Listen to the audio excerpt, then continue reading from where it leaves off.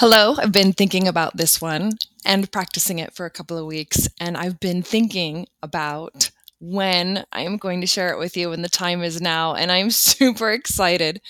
I read, without much further ado, I read an article which talked about where to put the compliment when you're asking for something. It was an article about work, and it was an article about writing, but it applies to so many things. And the article said something like this: if you're going to ask for something, ask for it first and then put any compliments after. So, for example, dear so and so, please put, or would you be willing to put all this data over here because we need it for the next meeting, period. And then, thank you so much for doing this. You're the most organized person that I can think of to do this, and I really appreciate you. Period. Right. Versus, right? So the ask first, then the genuine gratitude and the genuine compliment second. And a clear ask, right? No hemming and hawing about it. So and so, which actually, when you're doing a lot of work with folks, is really helpful to put the ask up top so they don't have to wade through the email to try and figure out what it is that you're asking. You can put it right up top and then you can give the context later.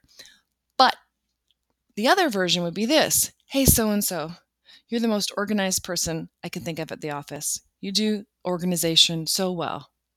Oh, that's nice, right?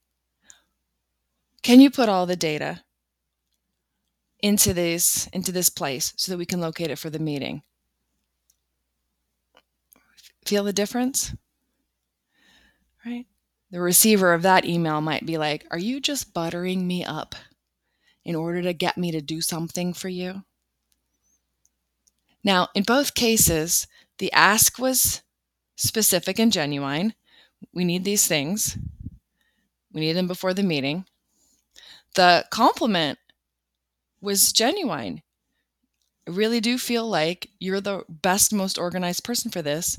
I am asking for you this, and I'm really thanking you for this. They're both specific and genuine statements, but the order in which you present them can make all the difference to not only the person who's reading the email, but as I've discovered in putting this into practice, into you in the asking. Because have you ever felt weird about asking somebody for something and then weird about giving them a genuine compliment about the ask? Right? This clears it up. You go, so and so, ask, and then genuine, because you've asked for what you want. You don't have to give the compliment afterwards. That's what the recipient of that assumes. Well, they've already asked me to do the stuff. They could just say, move this stuff, we need it for the meeting, signature. But instead they're saying, move this stuff, we need it for the meeting. Okay, and I'm going to take the extra time to tell you why I'm asking you, because it's a compliment, and why I'm appreciating you, and thank you. And that extra bit is like, oh, it's the difference between, again, are you buttering me up? Versus, wow, they took the extra time to give me that compliment around the ask. Such a simple thing. But as I was playing with this in the last couple of weeks, again, not only did I realize, wow, it might have looked like I've been buttering people up when I'm really giving them a genuine compliment, and I don't want to do that, but also I feel cleaner in my asking. I feel clear in my asking. I'm stronger in my ability to ask.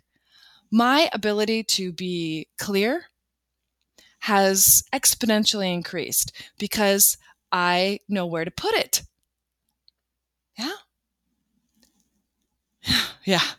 You can imagine how wonderful it is to have clear asks. And, of course, how wonderful it is to have genuine appreciation. But then, as I'm playing with this concept in the last couple of weeks, I realized, and this morning, as I was like, now's the time to make a podcast about this.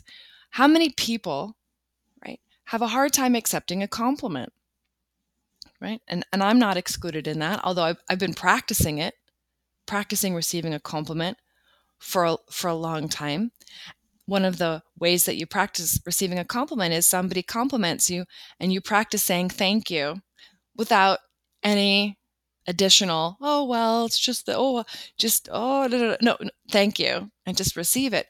But then it occurred to me, was I in an environment a lot where the compliment came first and then the ask came second?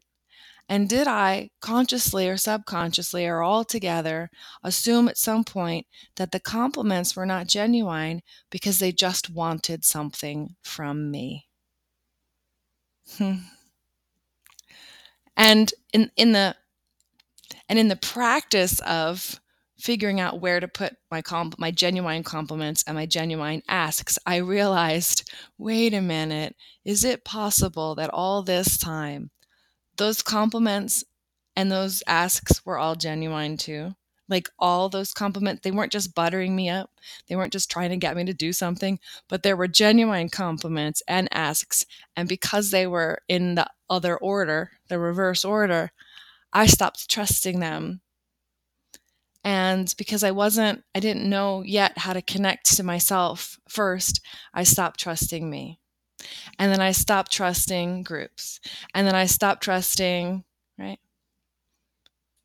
the system of groups to some extent, right? Now, I love people. Oh, I do. And I love group dynamics. There's a lot involved in group dynamics, whether it's work or your hobby, or raising a family. There's a lot of group, or shoot, just having a significant other in your life. There's a dynamic there, right? And I love the let me see if I can put this in the way that I want it to come across. I love what this does, right? I love that this decouples these two things and it frees them. And so it gives the mind, right, and the emotional set the ability to determine whether or not the ask is at the right time, the right thing. Like, wait a minute, instead of moving all that data over here, let's do it this way. Or, oh, I've been thinking about that too. Let's talk about that for a minute. I have some ideas. Or I'm going to do it like you asked, but I'm going to do it in this way because, right? And so to be able to look at that ask and think about it and to be able to put it into your perspective and add your genius to it, right? Your additions, and right, to be able to talk about the idea, right? Which is I'll do a podcast on that later. There's other topic about that later. And then to evaluate or to let the compliment land on its own, to say thank you, versus activating the emotional stuff first. If a person's not in the place where they can receive a compliment and you compliment them and then they're thinking, oh, no, whatever, and then you give them an ask, they're already in a place or can already be in a place where they feel wobbly. And now the ask becomes, filled up with that type of wobbliness, right? Right? Start to reframe, right? Start thinking through your group dynamics, right?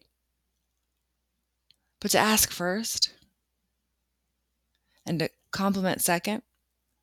And then I also want to give you the opportunity to not have to compliment. And not every email or every interaction has to be followed with, and you're so great, thank you. When it feels genuine, or when it feels good to explain, here's why I'm choosing you, or here's why I'm asking you, or thank you for what you give because of you. This is how things are easier for me. When it's genuine, people know. They just know.